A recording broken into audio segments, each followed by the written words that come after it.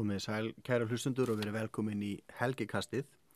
Við höldum áfram mjög svo hægfara vegferð okkar í gegnum fyrra Kórinthubréf og það orðið svolítið langt síðan að síðusti þáttur kom inn. Maður á kannski aldrei að segja svolítið í podcastum, ég veit ekki, sorry. En ég ætla að fara aðeins yfir annan kafla í þessu bréfi í dag og það má vel vera að ég stoppi bara eftir ákveðin tíma og haldi áfram í næsta þætti svo að þátturinn verða ekki of langur.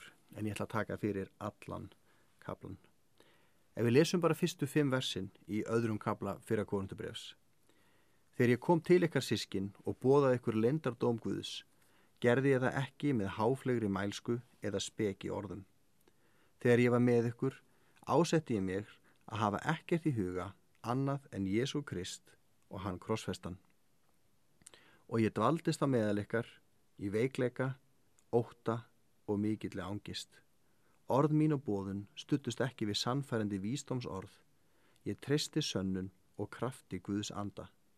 Trú ykkar skyldi ekki byggð á vísdómi manna, heldur á krafti Guðs.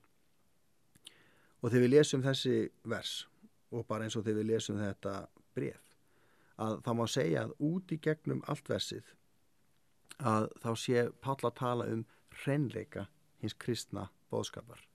Það er það sem að skiptir hann mestu máli, bara kjarni kristinnar trúar. Þegar við förum að bæta við, ef við förum að draga frá, að þá missir boðskapurinn kraft sinn. Ef við förum að aðlaga hann einhvern veginn til að gera hann hentugri eða þægilegri, að þá erum við í hættu með að taka í burtu einmitt það sem gefur honum kraft. Kennsla og persóna Jesú Krist, og mér finnst svo gott þetta bréf, fókusin alltaf Jesús Kristur. Það kennsla og persóna Jesú Krist sem á móti okkur. Við megum ekki taka boðskapinn og reyna einhvern veginn að bræða niður og hella honum í hvaða mót sem er. Bræða hann einhvern veginn niður og setja inn í eitthvað form sem hentar bara hvort sem er okkur eða okkur umhverfi. Þessi kapli minnir svolítið á það sem Páll gerir í Gálatabréfinu. Hann minnir þau á kraftaverkið þau eignust trúna og frelsið í Jesú Kristi. Og hann eiginlega spyr þau, hvernig kom þetta til ykkar? Hvernig upplifðuð þið kraft Guðs á svona sterkan og persónlegan hátt? Það var ekki með því að gera það sem þau eru að gera núna. Það var ekki með því að ýta í burtu einfaldleika fagnægirindasins og fara að flækja það með einhverjum heimspekipælingum í tilfelli Kórinthumannanna. Hjá Gálatamönnum var það var ekki þegar þið fóruð að halda lögmál gyðinga rosalega stránglega og lifa þannig. Það var þegar þið tókuð á móti einföldu fagnægirindi sem birtist í krossi Jesú Krist og náðarverki hans. Páll er í raun að segja, þegar ég kom til ykkar, að þá fór ég gegn menningunni. Ég fór gegn því sem að í rauninni freistingin hefði verið að gera. Ég kom ekki eins og heimspekikennari, sem var eitthvað sem að þið hefðu tengt við. Ég fór ekki í það form sem að hefði verið kannski ykkar tungumál. Ég treysti bara á kraft fagnaðarerindisins. Ekki á mína mælsku snild eða mína visku. Og það er það sem hann er að tala þegar hann segir, ég sannfæra mig að vita ekkert á meðal ykkar, annað en Jesú Krist, ef ég einsetti mér, að þá var ekki það hann hafi bara ekki muna hvernig hann að drekka vatn, að það þýtti það ég setti fókusin minna á, að bara krossverk Jesú Krist. Og kannski held ég að því að Páll var klár maður, og því að Páll var með heimspeki bakgrunn, kannski var hann meðvitaður freistinguna fyrir sig persónlega að detta í það. Hann vissi, ég get gert þetta svo vel, en þá er ég byggt á mínum krafti. Þá er ég byggt á persónleika Páls eða gjöfum Páls. En það sem að Páll þráði að sjá var Guð að verki. Að sjá að það sem að myndi fæðast var eitthvað sem Guð gæfi. Og Páll notar hérna svona alls konar lykilhugtök, það er svo greinilegt að hann er að vísa í þetta heimspekilega umhverfi og kannski snobb þeirra gagnvart heimspekinni og freistingin sem þau höfðu fallið í var að í rauninni reyna að gera kristna trú að bara einni lífsspeki í hópi margra annara. Þess það voru alls konar stóuspekingar og það voru alls konar heimspeki hreyfingar sem þekktust á meðal þeirra og þau vildu bara einhvern veginn klæða kristna trú í svona búning þannig að hún er kannski samþyktari í samfélaginu. Og lykilhugtökin sem Páll notar þetta til dæmis, hann talar leyndardóminn Krist, sem og gríska orð eitthvað sem ég held að við getum nú mörg tengt við eða skilið, það er mysterion, það er svo mystery á ensku. En í þessu umhverfi að þá alltaf átti dulhyggja marga fylgismenn og í dulhyggjunni eða þetta voru svona einhverjir leyndarhópar og allt mjög trúarlegt að þá snerist allt sérstaka opinberun sem þú hafðir, að þú komst að einhverjum leyndardómi og þá varst þú svona andlegri en aðrir. Þú hafði fengið einhverja opinberun, einhverja visku, einhverja þekkingu sem aðrir höfðu ekki og það gerði þig andlegri. Og í Nýja testamentinu þá notar Páll þetta hugtak svolítið oft og hann gerir það í samhenginu það sem einu sinni var hulið en nú opinberað. Hann segir oftar en einu sinni að fagnaðarerindið ekki hulið.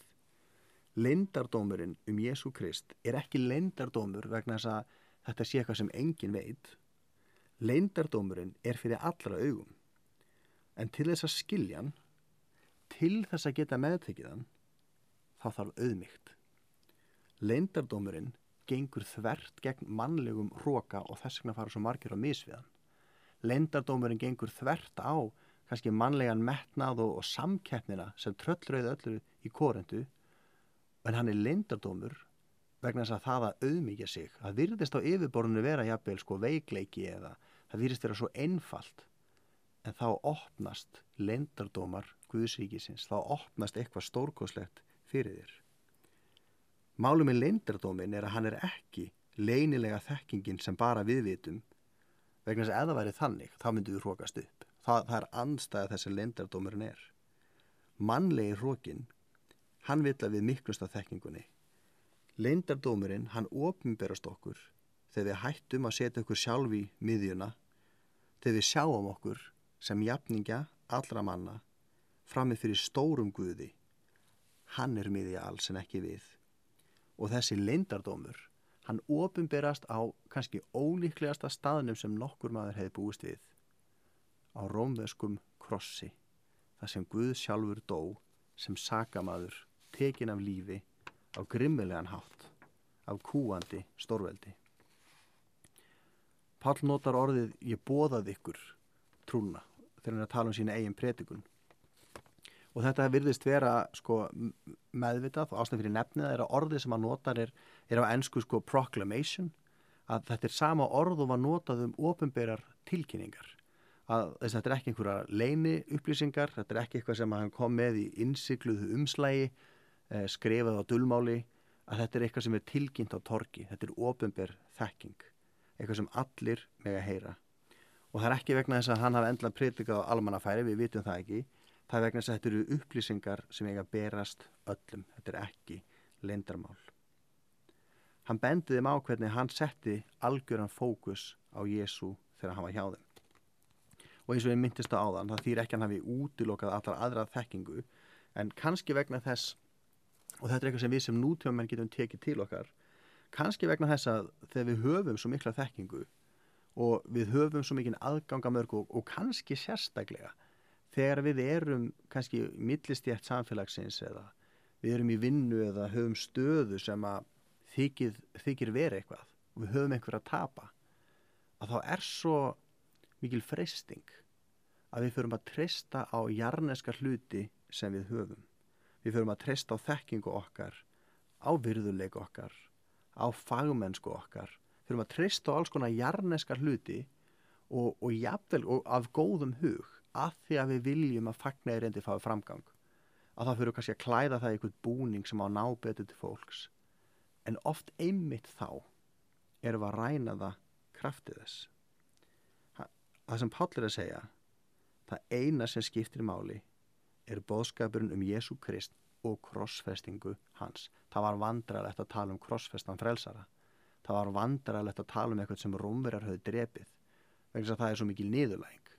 Það var svo mikil auglýsing á valdi Rómar og til marksum það var ekki hægt að hugsa sér eitthvað sem var meira máttvana en eitthvað sem var nakin á krossi og aðrir hættustað. En Páll segir, ef við missum fókusin á því, að þá missum við kraftin úr því sem við erum að segja. Við erum ekki að setja Jesú undir heimspekina eða að segja, já, boðskapurinn Jesú góður en til þess að ná til fólks að þá þarf að setja hann í annan búning. Heimspeki okkar og þekking okkar og aðferður okkar eiga að beygja sig undir boðskapinn Jesú Krist og mótast af honum og flæða frá honum.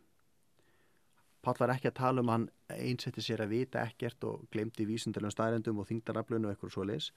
Það sem hann var að tala var þessi hlutir sem að keppa annars við trú okkar. Og hann segir ekki, hann hafi bara talað Jesú, hann sagði ég einsetti mér að vita ekkert annað en Jesú Krist. Og það segir okkur að og það kannski freisting hjá okkur vestræna mönnum að við gerum trúna oft svolítið vitsmunalega. Trúin guðfræðileg og þess vegna getur trúin verið persónlega því hún bara í hjarta mínu. Skilningur kirkjunar, skilningur Jesú Krist, skilningur Páls postula var sá að trúin streymir í gegnum allt okkar líf. Þannig að þegar hann segir ég einsetti mér að vita ekkert annað en Jesú Krist, það er meðvitað gert og það er vegna þess að það voru orð hans, athafnir, viðhorf hans, hvernig hann brást við fólki, hvernig hann nálgaðist fólk, hvernig hann hagaði sér, hvernig hann hugsaði sjálfa sig og aðra. Það var allt grundvallað á persónu og náðaverki Jesú Krist. Og sérstaklega, og það er ekki tilviljun að hann talar krossverkið. Hann talar alltaf þessa æðstu opinberun á hver Guð og ég held að fyrir mörg okkar sem erum alin upp í kristnu umhverfi og við erum vön að sjá krossa á byggingum og fólk ber krossa og við jafnvel hengjum kross upp á vegg og bara krossin tákn sem við erum vön. Að fyrir fólk í Rómarveldi sem hafði orðið vitni af krossfestingu, þá þetta svo róttækt og svo hrikalegt að mér dettur eiginlega ekkert í hug sem getur verið sambarlegt á þess að óttast að fara yfir einhver mörk við að gefa einhver dæmi. Krossfesting Jesú Krist eða krossdauði hans opinberar auðmjúkan Guð.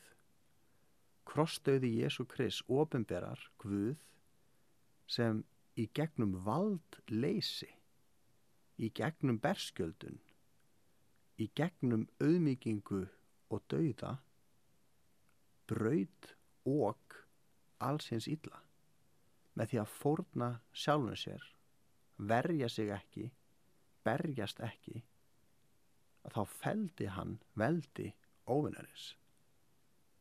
Og ég held að við sem nútíma menn sem höfum svo mikinn styrk, við eigum peninga, við höfum menntun, við höfum alls konar aðstöðu og mörg okkar eins og segir, við erum í kannski stöðum þar sem við notum virðingar, við höfum svo mikið afl sem við getum beitt.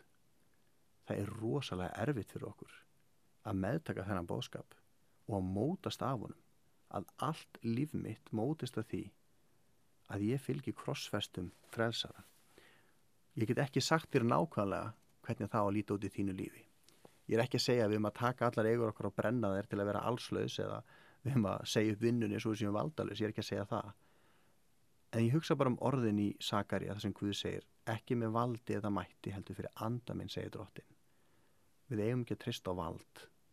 Verk Guðs og framgangur Guðsríkisins ekki því háður hvort við eigum nógan peninga. Hann ekki háður því hvort að við erum nógu skipulögð eða hvort að það sem við gerum er nógu háum standard. Allt það bara gott og Guðs gjöf. Það nóg að þekkja Jesú Krist. Það skiptir meira máli að við sem fólk séum mótuð, að þegar fólk kemur til okkar, þá mæti það mannesku sem hefur mótast að þessum krossfesta frelsara og bara fylgst á þeirri náð þeim kærleika sem hann hefur að bera, heldur en að við getum hrakið allar heimspekilegar mótbárur gegn tilvist Guðs. Auðmýkt svo mikið grunngildi í allri Biblíunni. Og þegar Guð sjálfur opinberast í auðmýkt, þá það sterk skilaboð til okkar og það sem Páll að vísa í. Þegar Páll segist hafa dvalið í ótta og angist á meðal þeirra, og það margar kenningar hvað þetta þýðir, að það hann að nota orðalag sem mjög þekkt úr grískri þýðingu Gamla testamentisins sem var mjög útbreitt á þeim tíma. Þessi orð uggur og ótti koma oft fyrir í Biblíunni þess að hann greip fólk þegar það upplýði nærveru Guðs. Hann var ekki Kórintu til að þóknast mönnum. Hann var svo meðvitaður það meðal Kórintumanna að hann var þar til að þjóna Guði. Hann var þar til að þóknast Guði. Og það náttúrulega það sem við sem kristni menn eigum að gera í öll okkar lífi. Það algjör andstæða að bera saman það að þjóna Guði annars vegar í auðmýkt með þjónshjarta og svo það að einhver sem að skara elda eigin köku, einhver sem að reyna að byggja upp eigið orðspor, einhver sem að reyna að trana sjálfum sér fram. Og uggur og ótti Páls var ekki það að hann var hræddur að Guð myndi drepa sig, það var hann hafði þennan heilbrigða Guðs ótta gagnvart því að ég hér fulltrúi Guðs, ég má ekki fara að blanda því saman við að vera að byggja undir sjálfa mig.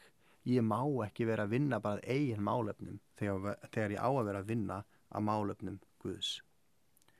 Og síðustu versinni hér í þessum parti, þau koma svolítið að punktunum, eða koma því sem hann að segja með þessum orðum.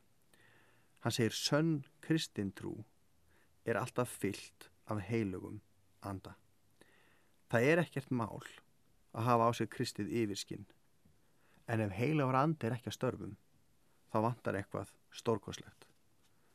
Þegar Páll segir þeim að trú ykkar ekki byggð á hvað ég var klár og hvað ég kunni, að þá hann að segja að það var ekki mitt verk, það sem að sannar það hver ég og það sem sannar í rauninni að ég kom fram í réttum anda, að heilagur andi var að starfa á meðal ykkar. Ég forðaðist að beita mínum sannfæringarkrafti til að telja ykkur trú fagnaðarerindið. Ég notaði ekki verkfærin sem ég hafði, heimsbyggilegu þekkinguna, alla þjálfun mína í ræðulist og bara það hvað ég kann vel að koma fram.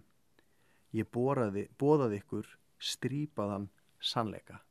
Ég boðaði ykkur hreint og ómengað fagnaðarerindi, boðskap sem í raun hneykslar. Boðskap sem mjög andstæður menningunni. En heilagur andi vakti trú í hjörtum ykkar. Trú ykkar ekki byggð á mér. Trú ykkar ekki vegna þess að ég sannfærði ykkur. Trú ykkar vegna þess að Guð vann verk í hjart ykkar og trú ykkar kom vegna þess að sannleiki Guðs orðs var boðaður. Þar krafturinn, þar lífið, þar framtíðin og þar að halda okkur. Trúin kom ekki að þegar ég frábær ræðumaður og heimspekingur og snillingur. Það má segja að þegar Páll var að þjóna Korintumönnum hafa hann dregið úr sinni eigin getu. Hann hafði hæfileika og hann hafði burði til að ganga fram í eigin styrk, en hann dró úr því til að setja ekki sjálfan sig í veg fyrir að Guð og Guð einn væri sá sem þau væri að tengjast, að þau yrðu fylgismenn Jesú Krists, ekki fylgismenn Páls postola, sem svolítið það sem gerðist því miður. Það mætti þýða orð Páls svolítið svona: ég kom ekki til að kynna ykkur mínar skoðanir, ég kom ekki til að kynna ykkur mínar hugmyndir. Ég kom til þess að þið mynduð gegnum heilagan anda upplifa sannleikanum Jesú Krists, sem ekki háður eða bundin við neinar personur, ekki háður eða bundin neinum þjónum. Spurningi sem hann raun spyr þau til að fá þau til að endurmeta hvar þau eru stödd: hvernig eignuðust þið andan?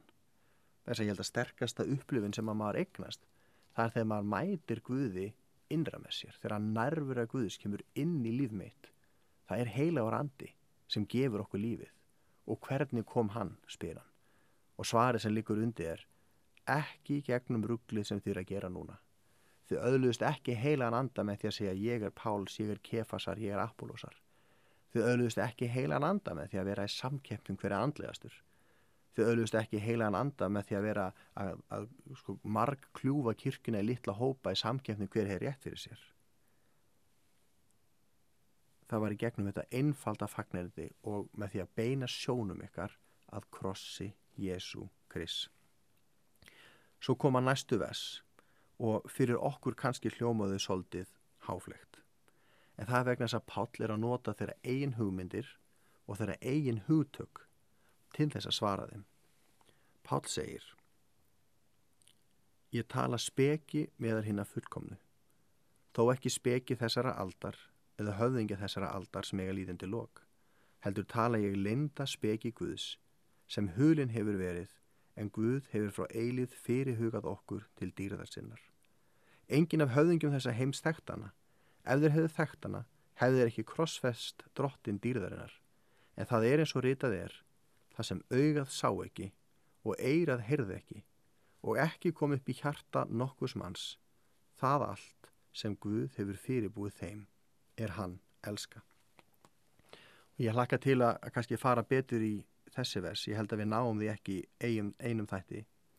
En ég get byrjað á að segja að ég elska hvað þessi vers eru passive-aggressive og hvað þessi vers í rauninni er að stinga á kýli sem að er stöðugt mannlegt vandamál. Okkur finnst erfitt að vera þiggjendur. Okkur finnst erfitt að vera auðmjúk. Okkur finnst erfitt að feta í fótspor krossfests frelsara.